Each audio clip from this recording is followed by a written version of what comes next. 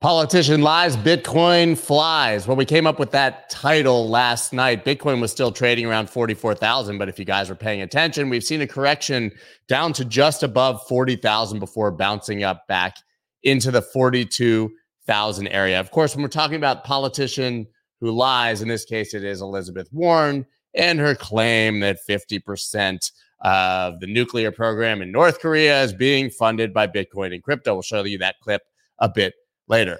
Bitcoin was flying and still, in my opinion, is flying relative to everything else. But if you ask Mike McGlone, I'm assuming he's going to tell us it's a leading indicator of what's to come for the markets when we're seeing this correction. You guys know what to expect. It's Macro Monday. I've got Mike McGlone, James Lavish, and Dave Weisberger. Let's go. Let's go.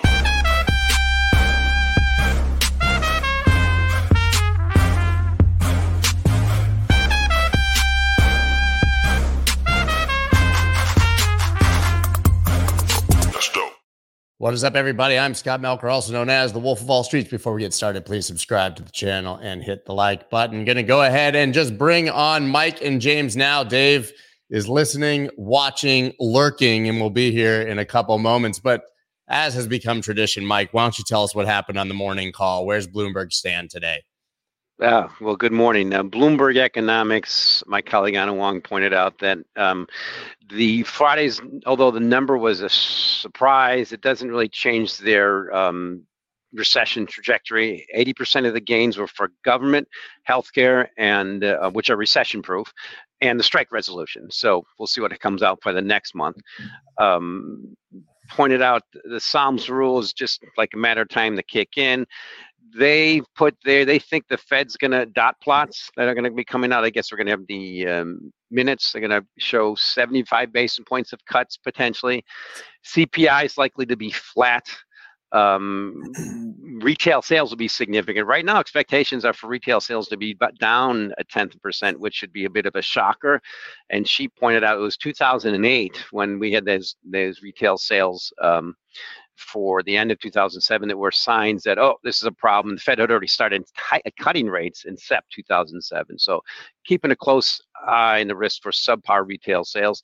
Not much. One thing that was kind of striking to me is we had our technical strategists come in and point out how the stock market is. We all know it's number go up. Everything is going up. Everything is great. Everything's bullish. Exact opposite of this time last year, and exact opposite of what I'm seeing in commodities. So I'll tilt over to what I pointed out and showed in the meeting is commodities are showing exact completely global trend towards recession. I mean, we have energy down about 20% year, the energy sector. We have industrial metals down about 20%. We have grains down about 20%. The only key thing that's up is gold, about 10%.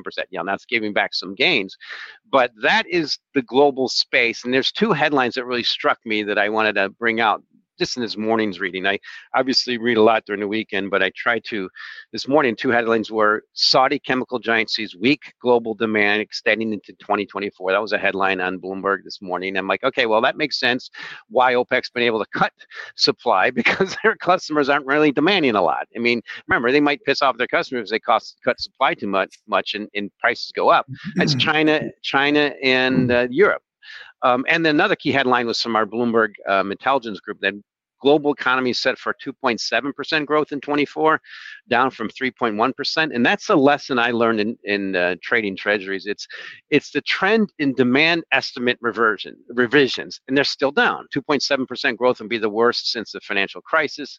And when is the next time we can expect demand estimate revisions for global growth to pick up?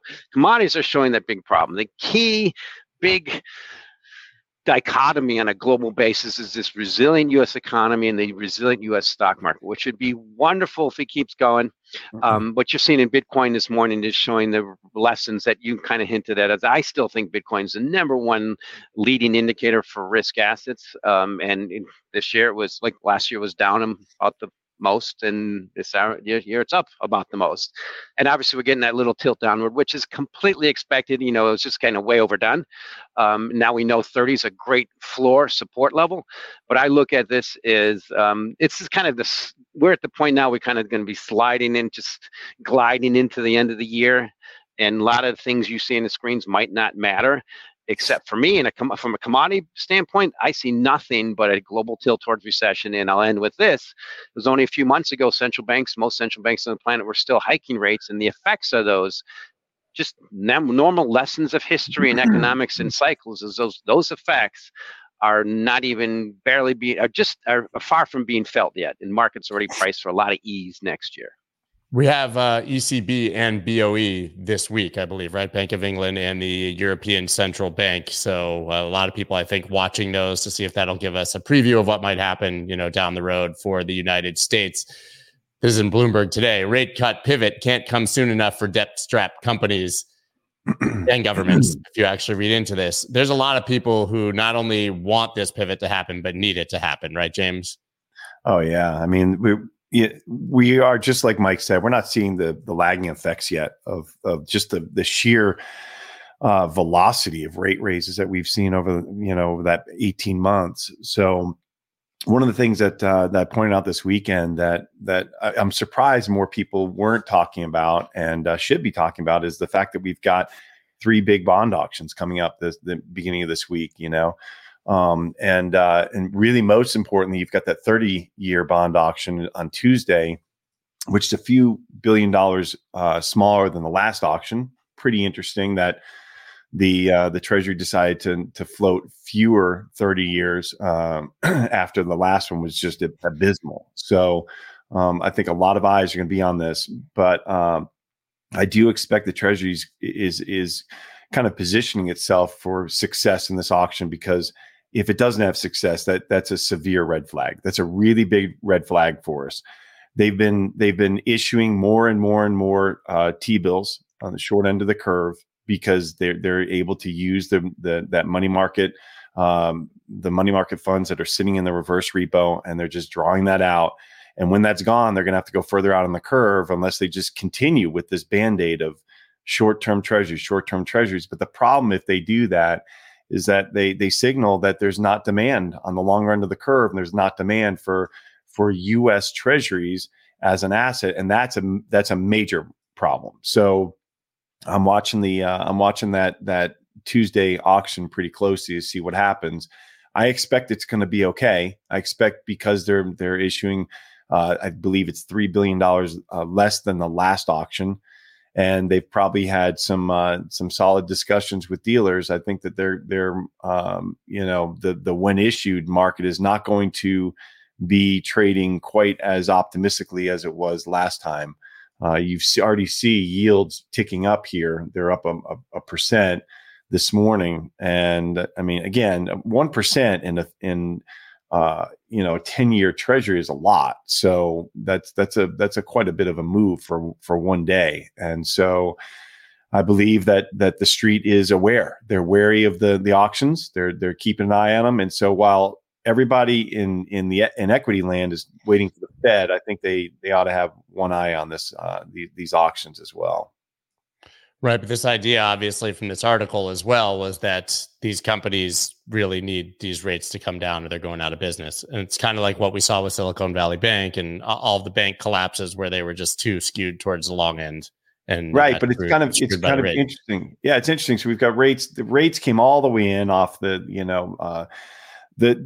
soft landing narrative has just been so broad, and we just keep hearing it over and over. Half the articles I read the few minutes after I got up, and between the few minutes I got up in the show, half the articles, because it's only 6 a.m. here, half the articles I read were about how the Fed is achieving this. They're winning. They're going to have the soft landing, and you've got strategists who are calling for the S&P all-time highs next year and in 2024. And then you've got the other half, which are like, we're going to have a recession, but it's not going to cut deep. So nobody expects that we have any event.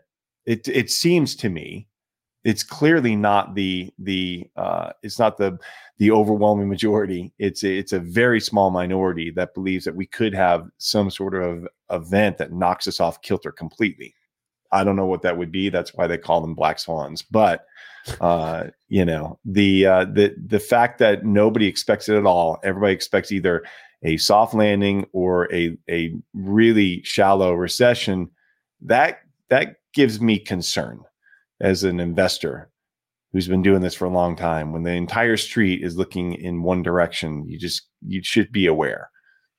I got to piggyback on that one a little bit, James. I think it's the concept of people expecting black swans. I remember that book came out. I remember a good friend of mine was reading it in 2009. I'm like, the insurance policy is already over. That trade already happened.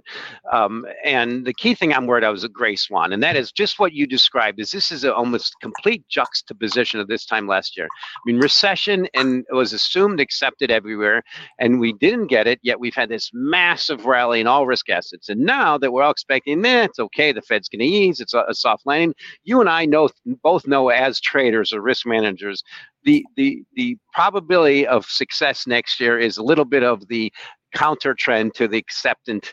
What people generally accept is Benjamin Disraeli said typically doesn't happen is the trade for next year is just a little bit of reversion in all risk assets. So you mentioned the bond auction. I'm a bond guy at heart. I started in bond trading pit, right. and I mean, to me, the number in trade I always love was trading zeros. I mean, long as possible. You can get a lot of pain in zero coupon bonds, 30-year zeros. So one thing I like to point out is my colleague Ira Joy pointed out, as you mentioned, the 30-year, it's a reopening, and they typically go well. So I think that's the consensus. And I think you also seen the tilt towards the government and the treasuries realize, okay, if there's the most significant asset in this planet that really matters is the U.S. needs to manage that 30-year. It's the benchmark and do it well. So I think, and also a key thing I'm enjoying is the way human nature and psychologies and cycles work is the market's just assuming because rates are going down from the highest levels in 40 years and yields are going down, that's great for the stock market. But I think they're missing, well, what did you expect as we tilt towards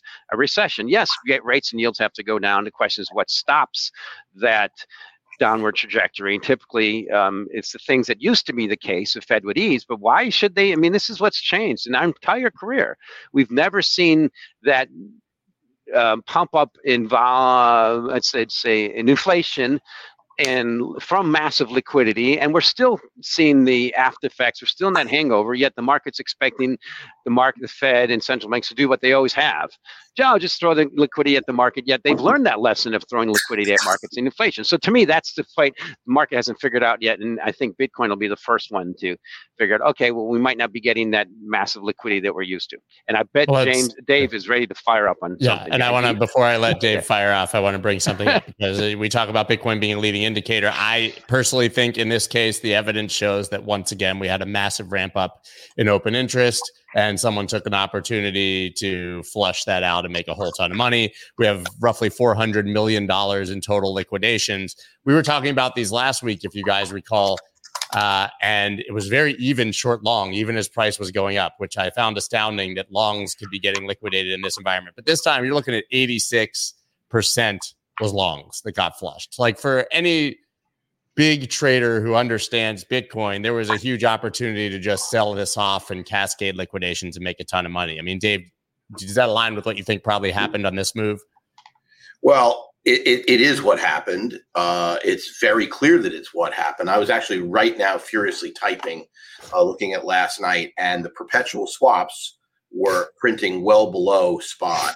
And so you can kind of see it, and spot kind of looks like it led it. So I'll go through and do the diagnostics later and post about it. But, look, at the end of the day, if you look at what happened and you look at it, the mechanism of why it happened it's almost always the same every time. There's a possibility to start a cascade, and people start a cascade. And from 29,000 to 26,000, which was the one that happened last summer, in percentage terms, is double what happened last night, which is interesting. It means that it was nowhere near as profitable as it usually is. But the numbers from a technician point of view, and when you have your chart guys on later in the week, you'll see it. The number is almost textbook. So we had this rally when I won the bet last week, when it pushed through 40 all the way to 44, which is a crazy size rally. And what have we gotten? A 50% retracement. I mean, literally textbook. Where did it bounce? Right below the 50% retracement level.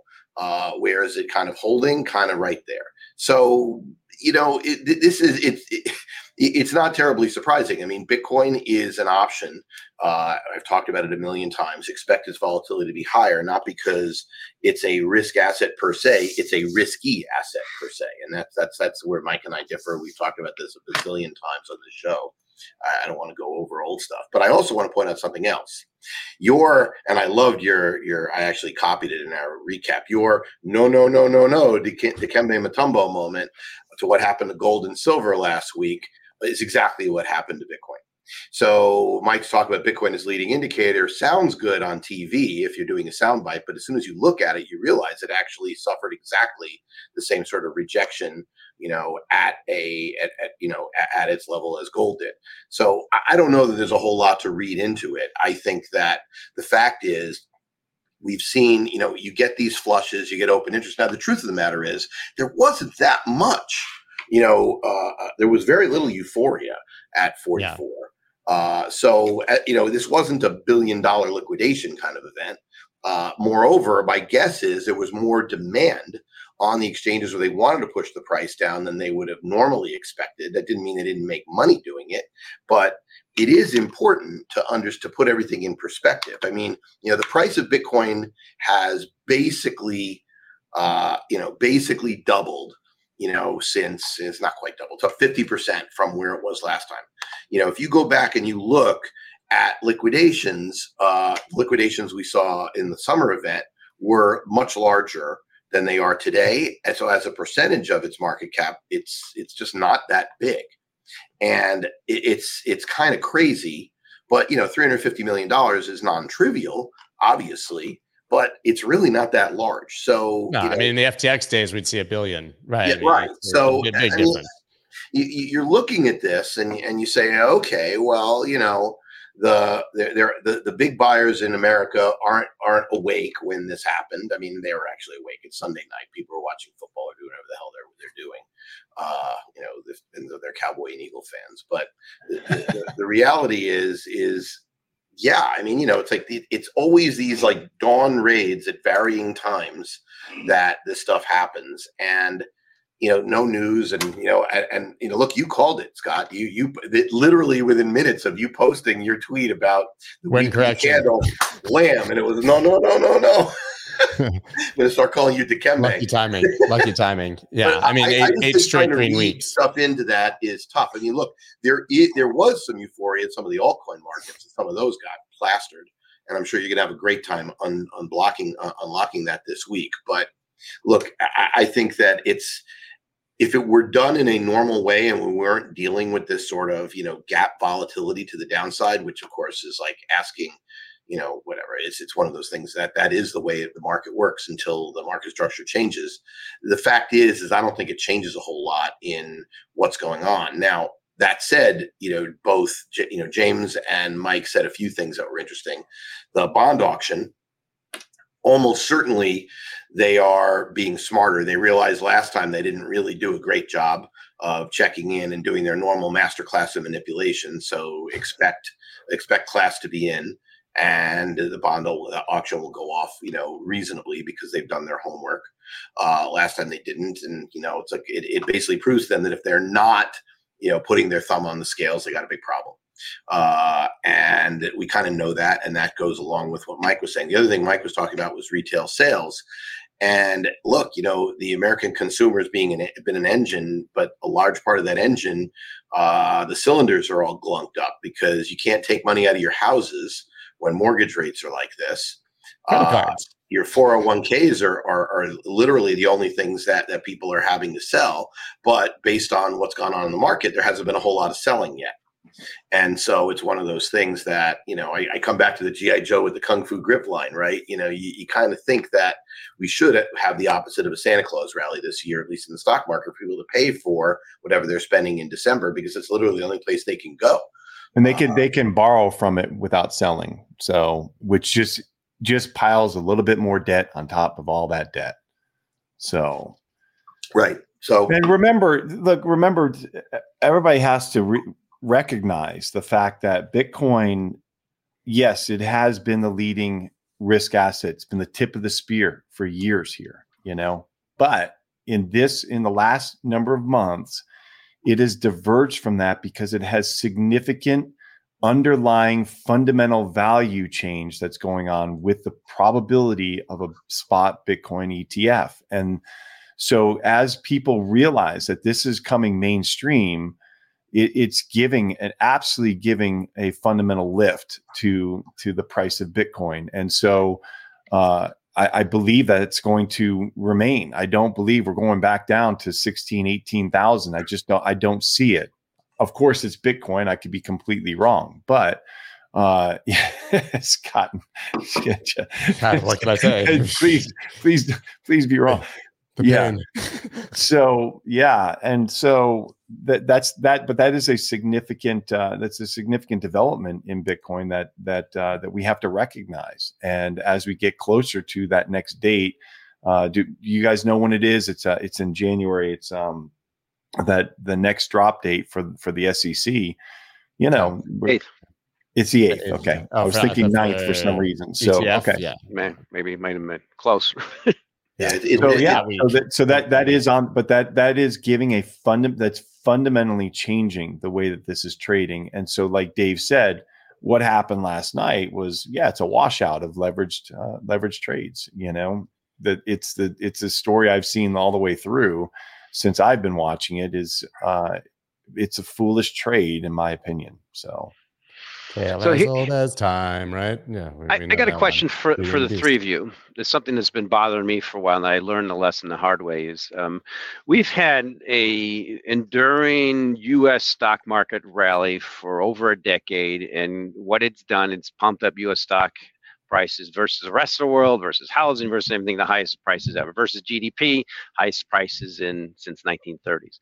And the one thing I've learned is until that ends, for your average retail investor, or money manager or wealth manager who has access to a good Bitcoin ETF within the next month or two, until that, what's been making them money and making them look good and their clients do great, until that ends, I see little reason to stop doing that. And it's a lesson I learned in marketing. I used to ran commodity indices, and I remember learning this at conferences. All these wealth managers told me, well, why would I invest in a commodity index that tracks futures when I can invest in equities that go up more anyhow, or energy equities? So to me, that's the question for the group is, there's so much, how many ETFs are going to be launched? I mean, a dozen or so, and Bitcoin, and I mean, that's kind of extreme.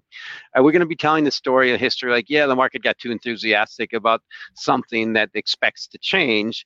And I know what Dave's going to answer, but the key question is, you got to get people who've made a great money and with their clients for over a decade just being in the stock market to tilt over to this thing called Bitcoin. To me, that's the key thing I'm worried about, is until we get the stock market, at some point it's going to have a bear market. We have to. Obviously, it's not. One way I measured is the S&P 500 has not been below its 60-month moving average on a closing basis since 2011. Okay, well, that's pretty darn long bull market. Yeah, but we see winners and losers in ETFs all the time. ETFs are not cheap to start. They cost hundreds of thousands of dollars just to get them listed and going. You know, so not anybody can just go out there and list one and manage one. But I believe, Mike, I believe that the reason that Fidelity and BlackRock in particular are launching these is because of the demand that they're already hearing demand from their clients. And so that's a key indicator for me, is that they wouldn't do this unless the demand was there. Like, the market is ready for it. Now, is it ready for 12 ETFs? Likely not. It will consolidate down to 3 or 4. You know, there will be the BlackRock, there will be the Fidelity, there's going to be GBTC, in my opinion, and then there's going to be one that rises and takes hold, that is one that people are willing to hold in their 401ks, who are Bitcoin maximalists that don't want their money at Fidelity and BlackRock. You know, so there's going to be a number of them, and we all know this as risk managers. If you're going to hold gold in an ETF in your IRA, you probably, if it's a long-term holding, you should probably hold a few of those ETFs, not just one, because you don't want single name risk in anything, even in a commodity ETF, in my opinion, again. So, but that, I do believe that there's room for a few of them. 12, that's a lot. We don't have 12. We don't have. I mean, are there 12 really heavily traded gold ETFs? No. I don't think so. There's a handful, 3 or 4 that really take all the market share. So TLD. Yeah, but that to me is the most bullish case for the ETF, is because all 12 will be trying at once if they get approved. The marketing campaign in that battle for AUM is going to absolutely blow minds, I think. And it's just going to be sort of a de facto marketing campaign for Bitcoin. At least that's my sort of wet dream surrounding this in the short term. It's get been approved. impressive. We see them everywhere, every subway, every TV, everywhere. Man, I was watching some football yesterday or basketball the other day, and every commercial was Coinbase. Coinbase is running commercials like mad right now. So, I mean, we're getting the marketing now again. I'm just seeing the same thing in GBTC. I just look up, I see it in CNN, and then I've been in, I think, a dozen airports in the last 6 months. I would say at least half of them, I saw GBTC on the screens. Really? Interesting. Yeah, he's mentioned that before. Yeah, I do want to circle to the topic. Well, 2 things. Dave, you kind of mentioned. I just want to say one thing. Yeah. I think the ETF in Bitcoin, to compare as it refers to, as it's based on whatever U.S. retail investors, is Netscape's IPO. And those of us who are old enough to remember Netscape's IPO in '96, the internet bubble didn't happen in '96. The internet bubble really accelerated in '98 through 2000. Yes, timescales are compressed these days, but it is the first product that a mainstream investor who has a brokerage account, who doesn't want to, who it won't be, how do I do this crypto thing? What place do I go? I've heard these people aren't real. They're not regulated, etc. First time you can do it. It is literally the same thing. The Netscape IPO rang the bell. It took a while. There were ups and downs. Things were extremely volatile. We had irrational exuberance back then. We've had all sorts of stuff. At some point, however, it is the introduction of this stuff to the mainstream. And that is why, by the way, it has taken this long, because the people who don't like it and realize they don't really have much of a choice anymore have been fighting it. And they're still trying to fight all the other stuff, because where the real mania will be not in all those Cisco and the other internet stocks that other stocks, AOL, Netscape, all those things went crazy. What really went crazy in the internet bubble were all the small cap crap, most of which ended up being flushed out, but some of which ended up being winners. And obviously the ones that were big were, Amazon, et cetera. We know the horsemen now. But my point on this is that the reason for all this stuff, and we saw it based on the story, this is your perfect segue, Scott. The reason Elizabeth Warren and Jamie Dimon are saying such complete bloviating nonsense, provably wrong crap, in front of the Senate, is because while they may accept Bitcoin and they don't love it, but they understand it, what they really want to do is stop that excitement in the technology that will fund the real next generation of disruption. And that's really the issue here. So we could talk about what all this stuff means, but at the end of the day, remember that the reason why the Bitcoin ETF matters is because it's the first mainstream product that is going to get marketed by mainstream people. And then people who become crypto curious, they get Bitcoin, then they start looking at other stuff. And so it's we all know how this story goes. I think that's a very important point. It's also an important point that it took years, from the event that I did for it to go in. So this is not a snap your fingers and jam. And if there is a global recession, there's a global recession, right? So it is worth understanding that. I like the analogy. I would have mentally maybe compared the Netscape IPO to Coinbase when they came on, because it isn't necessarily an ETF. It was the single largest company basically going public and the biggest name that introduced it publicly. So, and we've seen what happened with Coinbase, right? Absolutely slaughter. And now this massive bounce and the volatility that you talk about. And I actually think that Coinbase will be a huge winner if the ETF is approved, just because obviously their name is on everything. They're partnered with BlackRock, the surveillance sharing agreements, all of that. But you did hearken Elizabeth Warren, and so now she cometh.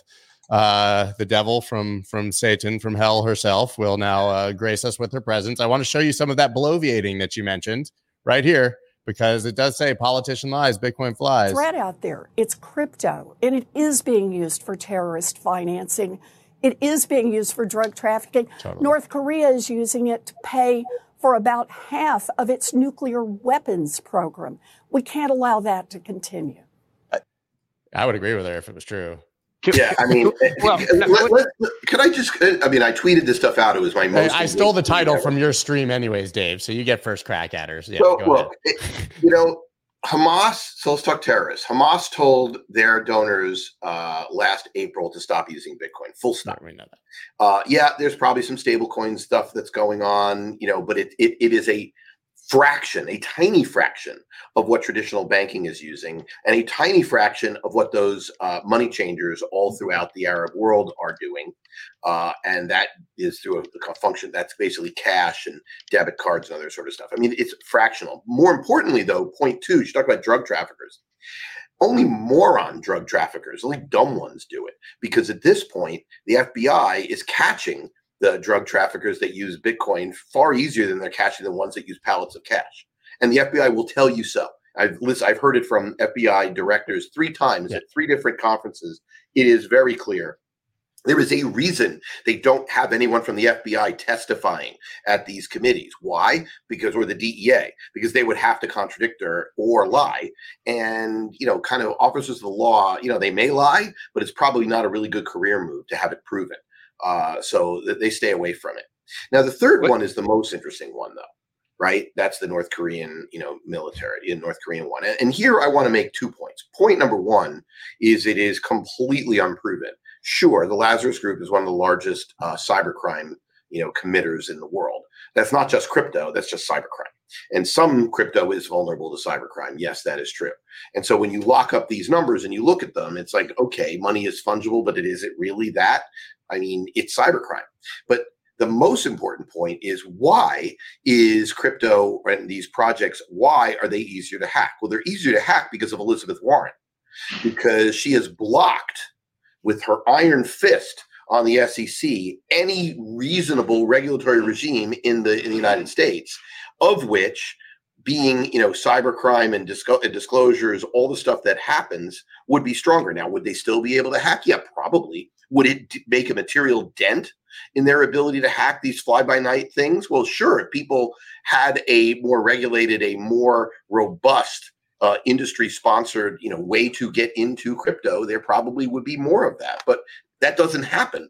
And that's the problem with regulation by enforcement. So literally, you can trace part of what she's saying right back to her own doorstep. And I find that reprehensible that nobody points that out. Now, obviously, people like when I pointed it out, but it's very clear. Regulation by enforcement pushes stuff offshore. A lot of the offshore stuff is completely unregulated, and therefore, and people are incentivized to make bets. And let me be clear, I am not saying regulation is a panacea. But if you're a business owner and you have a choice where there is nobody who's going to make it an existential problem, and you have a choice of betting on black, and if you win, you make piles of money, and if you lose, well, not your money anyway, you don't really care. That's something we used to call the trader's option on Wall Street. Everyone on Wall Street knows this, that you don't want to give any trader a payout based on their profits without risk managing what they do. Well, now take that to an entire industry, and you have companies out there who say, well, you know what? I don't want to name them because there's lots of them that we know. Companies that basically short-shrifted information security, who didn't care so much about paying for it.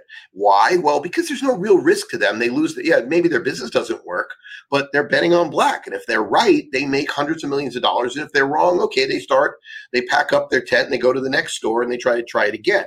Obviously, thankfully, Do Kwon's being brought back to the U.S. Maybe he won't be able to do it again, but there are lots of other people who did that on the InfoSec side. Having regulation by enforcement makes that easier for the hackers, that is. And I think that's a very important point. Okay, my rant's over today. Sorry, Mike. I got a really quick one. And since the lessons of history is bad guys oftentimes adopt revolutionary technologies to And it's just an example of how revolutionary this technology is. And so I like to say Elizabeth Warren might be right, but doesn't mean we're supposed to eliminate guns because they kill people. I mean, that's bad. It's how it's properly regulated, and you can't eliminate guns because they kill people, or knives. But this technology is revolution. I got that sense being in Asia, in Hong Kong 5 years ago. It's like, Mike, we can get dollars and access to something that's not a non-melting currency for the first time in history on something we can get for $12. This is something that's unstoppable. But so let's take Elizabeth Warren is a great antagonist, her and some of her colleagues, because they're not friendly, they're not nice, and they're not attractive. So thank you. I mean, it's like perfect. We can write the history books about this. So I love when they beat up on things like, but the technology is, you read all the history of how bad television was going to be and how bad railroads, because they went too fast, and electricity and even the internet. We remember that. Oh, it's not going to, it's just silly stuff. But to me, this is just indicative of how revolution this technology is. And we had, 20,000 wannabes, and we're getting down to 10 that really matter. Yeah, it's interesting because Elizabeth, she always claims she's fighting for the small person, and she wants regulation in order to protect people, the little guy. But then suddenly she's squarely aligned with the big banks here.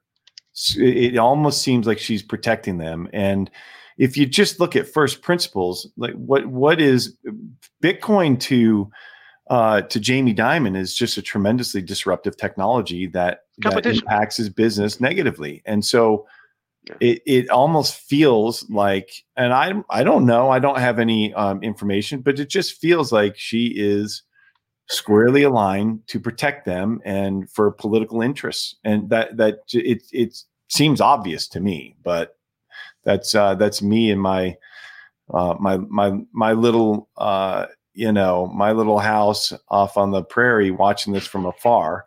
And DC is just there are agreements inside DC that we're just not privy to. And this just seems like one of them. DC is going to change soon. I think we all know that Elizabeth Warren is a liar. We probably don't have to spend too much time on it. Dave, I do want to say one thing that you kind of mentioned earlier, which was the altcoin market. I also found this interesting, just anecdotally, when we saw this big flush. We did see a pretty reasonable move in altcoins down. They bounced pretty fast, but a couple of them, which we never see if we're truly flipping, going bearish, a couple, you can see these were liquidated shorts.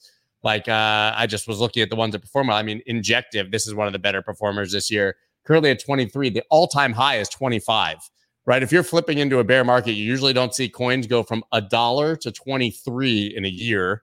AVAX, this entire ecosystem didn't care about any of this drop continuing up. I just think it's very interesting and kind of supports the idea that nothing really changed here, that there's a lot of these altcoins that literally don't care what Bitcoin does right now. And if you're really in one of these moments when the market is rotating and things are about to correct massively, you generally don't see anything performing or outperforming. I mean, look, it actually looks from, that Ether, as a proportion, liquidations. I mean, I was just looking at the 24-hour liquidations. I mean, Bitcoin around $90 million and Ether at 70 some odd $1 million. Yeah. Given their proximity and market cap, it looks like this was more broad-based. I mean, broad-based, remember, this is all within like in minutes, right? Yeah. This was, one of those one candle. No, I mean, in minutes. I mean, literally, a big flush. And it looked like it was an attack, which is different than normal. I mean, normally it's Bitcoin leading it down on this because it's easier to do it there, or Ether. This one looks like Bitcoin and Ether, and everything else just kind of followed, as opposed to it being a broad-based thing. So it's kind of fascinating. I mean, it makes sense in a way because Ether had such a strong bounce off of, I mean, the Bitcoin Ether, ratio bounced strong off of 0.05 back up. It was at 0.055 for long, and then it went all the way down, almost in a very monotonic chart, down to 0.05, and then bounced back to 0.054. It's now 0.053. So Ether was hit a bit harder. But it is interesting when you look at that sort of stuff, right? Because it's telling you something, and it's telling you that, this was less profitable for momentum ignition, manipulation stuff, but it is what it is. I mean, and the only reason it's less profitable is people doing it aren't incredibly dumb. I mean, I keep explaining this to people. The way you do this strategy is you build up, long spot, short perpetuals. There's 3 times or 5 times the liquidity in the perpetual. And then what you do is you start selling this and hope to buy this cheaper. But if this doesn't go down as much as you expect, and this bounces, then you could get hurt. Well, it didn't bounce, but it didn't go down as much as they expect. So they made a lot less money than they might have otherwise made. It's the kind of thing that, look, were there a global regulator, they would say if you did this intentionally, you'd be doing a perp walk. Well, jail, no. I mean, it'd be more like, it would just be a fine.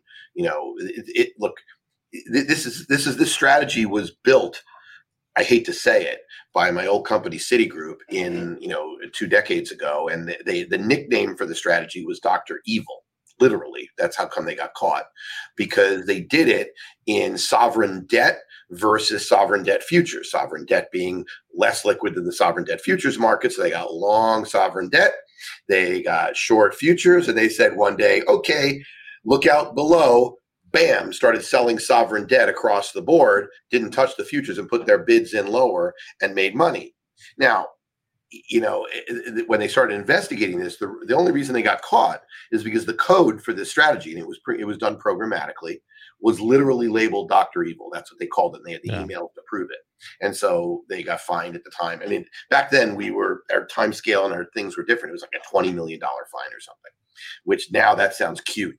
Kevin, we've just seen multiple. Now it's $4 billion, casual $4 billion. I mean, for Citigroup, it's like, who cares? I mean, I hate to say it, but it's a time-honored strategy that most people don't want to see happening, and I think most people in the Bitcoin market would love to see that go away as well. But it is what it is. It doesn't matter. At the end of the day, it tells you where the real buying interest is versus speculators. The real buying interest in this particular case was at 42, not at 44. Eventually, over time, it might ratchet up, but it tells you something. And so, we're kind of where it should be right now in the state. That's really kind of the point. And what happens from here on in? I mean, look, my forecast, when I made it, I said I thought we would bounce between 42 and 46 until January. That's what I thought. Yeah. And maybe I'll be wrong. Maybe it will break 42. Maybe it'll go back below 40. Who the hell knows? I mean, look, there's always black swans and things that can happen. But it is important to put everything in context. I want to ask you guys another question that we're probably woefully underprepared for, but we've obviously been tracking what's been happening in Argentina with the election of Milei, who is, kind of pitched as a pro-Bitcoin presidential candidate. As we know, he won. He was more pro-dollarization and not anti-Bitcoin, I would almost say, if we're being more genuine about it. But he's making quite a bit of waves. And I guess what we have here, new president tells Argentina shock treatment looms. He basically is one of the first candidates I can remember in a major country that literally ran on a platform of austerity and won, right? I mean, he's literally saying this is going to be extremely painful. There's no money. We're going to slash everything. You guys are going to feel it. And everybody was up for it. That's how bad it was in Argentina. Could that, maybe James, could that get so bad in other places that people, because this in the United States, you would think that a guy like this would literally be laughed out the door, wouldn't even get 1% of the vote. Right? Saying you're all going to feel the pain. What we see in this country is the dead opposite. You just say, listen, no, cut tax, whatever we need to do to stimulate. You mean, could we? I don't think we have a candidate like this, but how bad must it be in a place like Argentina? We actually do, but I'll let James go first. Right. Yeah, no, it's a really good question. And, if let me just see if I can bring this up so we can show exactly, it's no surprise why, this happens. I mean, this is the value of their money against the US dollar. I mean, this is why these things happen. If you're in Lebanon, you're in Venezuela, you're in Argentina, you cannot store, we've seen the stories from Lynn Alden about Egypt. You cannot store your money you can't store it's not even money. The what you've created at work, you can't store that in the local currency, and that's why these these candidates are driving to the top of the heap, because the distrust of their central bankers And they want somebody who will clear that out, even if it means short-term pain, that it's that bad. And so the point is, can that happen here in the United States? We're nowhere near this. I mean, with all the hyperbole that we hear in the United States about how bad inflation is, inflation is painful. It is. Like, I do not want to belittle that. Quality of life is going down for many people in the United States, but not like this. Like, this is criminal, to do this to your people, where you will work every day, and every single dollar you have, if you don't own assets, you're wiped out. You lose virtually everything you have every year. But for all of his bluster here, I don't know if you guys saw, but the first thing he did, remember, he ran on the premise of eliminating the central bank entirely and de-dollarizing. First thing he did was basically reverse on all of that, hire Luis Caputo, who was the head of the central bank under Macri, to run to be the economy minister. So I think he signaled to the rest of the world, I ran on a crazy platform, but I'm probably going to actually, to some degree, get in line. Yeah, I mean, well, how can you not get in line? The system is so powerful.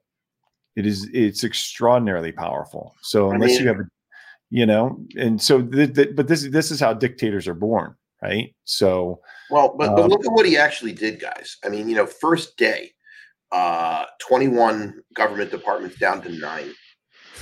It's like the first thing you do. It's like, you basically have to cut spending on stupid shit and reinvigorate the economy. I mean, we're so trained now. It's like I hate the soundbite economy, right? We're so trained to say, oh, it has to be immediate, but things do take some time. I mean, Thatcher in Britain, was it 40 years ago? Came in, and basically it took time, but, it made a big difference. It was cutting government crap in order to reinvigorate private industry. That's really what he's doing. Everything else he's doing, there's basically a 3-pronged plan, and the third prong is what we would focus on, right? The first one is get government out of the way of private industry. Second is reestablish some form of soundness to the money, but you can't do that all at once when you don't have any. So, you do that second. And then the third is to get a little bit more radical with regard to that, and probably make money absolutely sound. But you can't go from here. It's like crossing the Grand Canyon, right? You got to kind of go down and kind of, whatever. I mean, you don't just build a bridge over it immediately. So, expecting in his first day for him to have dollarized and done what he could do. I mean, it's like, it's not even building a bridge. It'd be more like hitting a reset button. Yeah, that's really what he's looking to do. If you think the reason he hired that guy, and I don't have to, I could be wrong. I have no notion, but the obvious smart move is to try to make the restructuring of debt more orderly. And who best to do that but the person who knows all the goddamn creditors, right? So it's like, the answer is, we're going to get rid of what you used to do for a living. It's going to take time. I need somebody to help me get the creditors in. Do you want to be part of the solution, or just go down in history as part of the problem? And that's probably how he presented it. That's fair. Yeah. And my guess is that if someone's sitting there saying, you know what, this is better. I mean, I understand this. So I don't think I think you got to be a little bit more patient than that. I mean, the fact is, we do have a candidate that's actually calling for what Milei does. I mean, I would have been very surprised if he nuked the central bank on day one, to be fair. Right. So we do have a candidate like this. This is more what Milei did on day one is literally plank one of Vivek's platform. Yep. Now, Vivek has done himself a disservice in the debates and in some of the stuff that he's done vis-a-vis, offending people's sensibilities. He's also young and people don't trust him, yada, yada, yada. But his ideas are the right ideas. It may just be 1 or 2 cycles too soon for it. But this is literally what he's calling for, is getting rid of bullshit government agencies, eliminating red tape to reinvigorate the economy. And so it is worth interest. It's a very interesting experiment. Right. So it is the right thing to do. Go ahead, Mike. I got to point out 2 key things on this from a macro standpoint. First of all, those of us remember Walter Mondale. I will increase your taxes and I won't be elected. We remember him And he became, I think, an Illinois Supreme Court justice, but we kind of liked him in Illinois when I was living there. But so that's very unlikely. But that is one of my key fears. At some point, we're all going to get to a point where there's going to be a candidate and say, you know what, this silly, stupid, we can't just spend to oblivion. We'll stop the change. The key thing I like to point out is it's probably not the time in this country, and you guys covered it well, but one thing I want to point out is this massive shift of the last 20 years of trends towards China against South America. And I'll use one key metric, currency value. If you look at the 1 year change in the Mexican peso versus the US dollar, it's up 12%. You look at the 1 year change in the Brazilian real, two largest countries in South America versus US dollar, it's up 8%. You look at the 1 year change this year, just to change this year, and the Chinese yuan versus the US dollar, it's down almost 4%. My point is, this is a major shift in a global macroeconomic sense that's way positive for the U.S. Favorable, bullish, up-and-coming economies on the south border, like Canada and the northern. That's a whole continent that's unstoppable, and all of it's part of China pushing back on cryptos, but China reaching that extreme of communism and socialism that's always failed. And that, to me, is just getting started. I didn't know if any of you guys wanted to jump in on that. I just find it very curious that it can get so bad that austerity becomes effectively a reasonable platform to run on, and shows you just how bad it can be. Mike, I want to ask you about oil. It's fallen off a cliff. Yeah, well, because we were talking about it at 96. You said this thing's going to go way down, and everyone kind of said you were nuts. I saw it. Well, that's what you have to have. Sometimes, when everybody agrees with you, you're going to be wrong. And that's what I'm worried about Bitcoin. So many people are so bullish. I have to point out I'm a bit of a sissy. I just think, okay, well, great. Then I'll make money with everybody else. But that's one thing I did enjoy about oil, and still pointing out the facts of crude oil, is that price you see right now, about $70 a barrel, is very much, I think, on its way towards 40. And 40 is very much not profound. It's bottom there, 2008, 2016, 2018, and actually lower, negative. And it's been in a bear market since 2008, despite the stock bull market since 2011. I see it as this is what's happening on a global scale, is we are in the back end of the big pump in prices, which the rules of supply and demand elasticity crushes down demand, increases supply. We're just kicking in that it's just a matter of time. It has to get cheap. It always does. Cheap to me is around 40, particularly if we get a little downward trajectory in the stock market. That's all that's holding up right now. You saw it Friday. Stock market went up and crude oil bounced, but now it's going back to its trend lower. And the key thing people forget about crude oil is this is not our father's crude oil market. We use less of it every day in this country. We can create more of it. We use substitutes, ethanol. The rest of the world's got a problem, but I read a great article in the New York Times this weekend about all the rickshaws and all those exhaust spewing vehicles that people ride around in India and in a lot of less developed countries are all going electric. And you see that in New York. I saw it 5 years ago when all these delivery guys went electric. It's cheaper, it's faster, it's more cost effective. It's just both sides of crude oil are negative. And now here I'd like to end with this is, do you really think OPEC can cut supply to their main sources of demand, the main customers, China and Europe, if there was a lot of demand? So Here's what's happening. Here's the facts: is U.S. liquid fuel and Canada liquid fuel supply over demand is in excess of 6 million barrels a day. That was a deficit of 10 million barrels in 2008. And if you add OPEC spare capacity, which is picking up every day because they're cutting supply, that's almost 12% of total production. It's a classic bear market. And I'm like, say, good luck.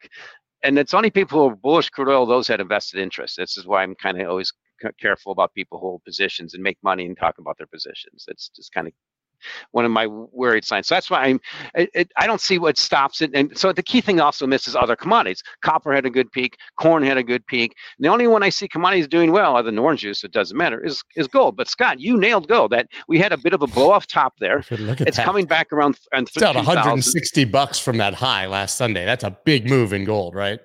Yeah, it is, but it's doing what it has been for 3 years, just driving all the bulls crazy, and at some point it's going to go up. But it has. That's the thing. Fundamentally, gold has a good reason not to go up, because the stock market, U.S. stock market, only goes up and rates are high. That's got to change. At some point it will. And I thought Friday would give us a signal on that, and Friday just says, no, it's going to keep being the U.S. stock market going up and rates are going to stay high. There's that chart for anyone who's watching. Obviously, it swept the high from the all-time high of August of 20, and then we had the more recent all-time high in May, and then, I mean, it just absolutely swept both. Huge wick up, very ugly candle, like a major reversal. That, I mean, that was the best part of that, obviously, was that Peter Schiff tweeted right here.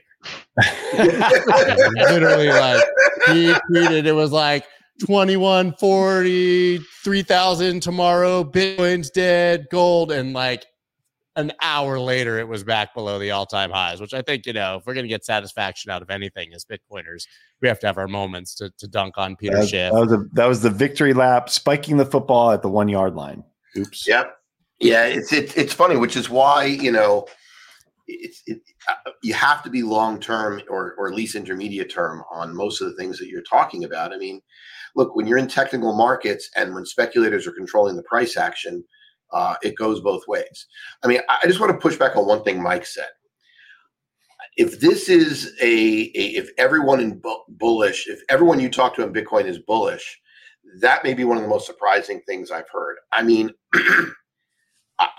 people are happy that it's gone up, but this may be the most hated rally that we've seen in Bitcoin in period. It is nothing like the last two bull runs. Nothing in terms of speculators. Even someone made a commentary. So I'm in Miami. We all know this last week was our Basel week. We spent the weekend. We went to a few events. We did whatever. Everyone you talk to is like, yeah, the crypto guys are just so much more restrained this year. Yeah, so much less euphoria, so much less partying. We were at I was there at Basel 2 years ago. And that, if you guys recall, I've told the story a million times, that was the deadest top of the market. It was like December of 2021. The crypto guys were out. The entire Art Basel was at Bored Apes and NFTs. Literally the entire thing. Like people renting out, 50,000 square foot warehouses with projected NFTs. Yeah, that was when Bitcoin dropped from 52 to 42 during a party Saturday night at Art Basel of that year. Right. So we were there. And, this year, and there was none of that. We're at the same freaking price as post Art Basel as it was then. Only the network is double the size. All of the news stories line up, and yet people are still like, I don't know about this. And it really is much more dead. I actually think, funny enough, as I've been watching the CoinRoute screens, right now, is the first time I've seen this in a long time. The perpetual swaps trading at a $40 premium to the spot levels, $30 to $40, both on the dollar inverse perpetuals and the tether and the tether based Bitcoin swaps. You're actually seeing, this is literally the first time it's basically, is this bouncing whatever, but it's the first time we're seeing any premium since the rally up past 40 all the way to 44. Right. So, but for all last week, we didn't see that at 44,000, 43 something. We didn't see it. So It is interesting. Speculators are buying, and it looks like spot is yet to catch up right now. People are still shell shocked. We'll wait. You wait a day or two, but it's not big. I mean, it's small numbers. The funding rates haven't caught up to it yet. But it is interesting that this is the first time we've actually seen it. It's a great point, by the way, that effectively 44,000 is where we were 2 years ago at that event, and now, and the difference. But as we leave, I'll tell you the exact reason, and that's because their altcoins are down 90%, and all of those guys were, from what I saw, the NFT guys, the Ethereum guys, the Solana guys, everybody. It was all the people with the small projects who had printed billions of their own tokens. Not to say that they did it intentionally, but they're all still way down. That's just the fact, and I think that's the reason, because the waste was washed out of the market and still is largely gone. All right, guys, it's 10:01. That's all we got. Everybody, please follow Mike, James, Dave Weisberger down in the comments. Please follow them on X, because that's where we get all the alpha. Guys, I appreciate it. I'm sorry that I had to even grace you with Elizabeth's presence there for 12 seconds. I know it can ruin your entire week, but it is what it is. We gotta share it with everybody. That's all we got, guys. I'll see you on Twitter Spaces and back here again. Oh, I've got Mark Yusko tomorrow at 9, so that should be fun. See you guys then. Thank you, everyone. Bye, guys. See you. Bye-bye. That's dope.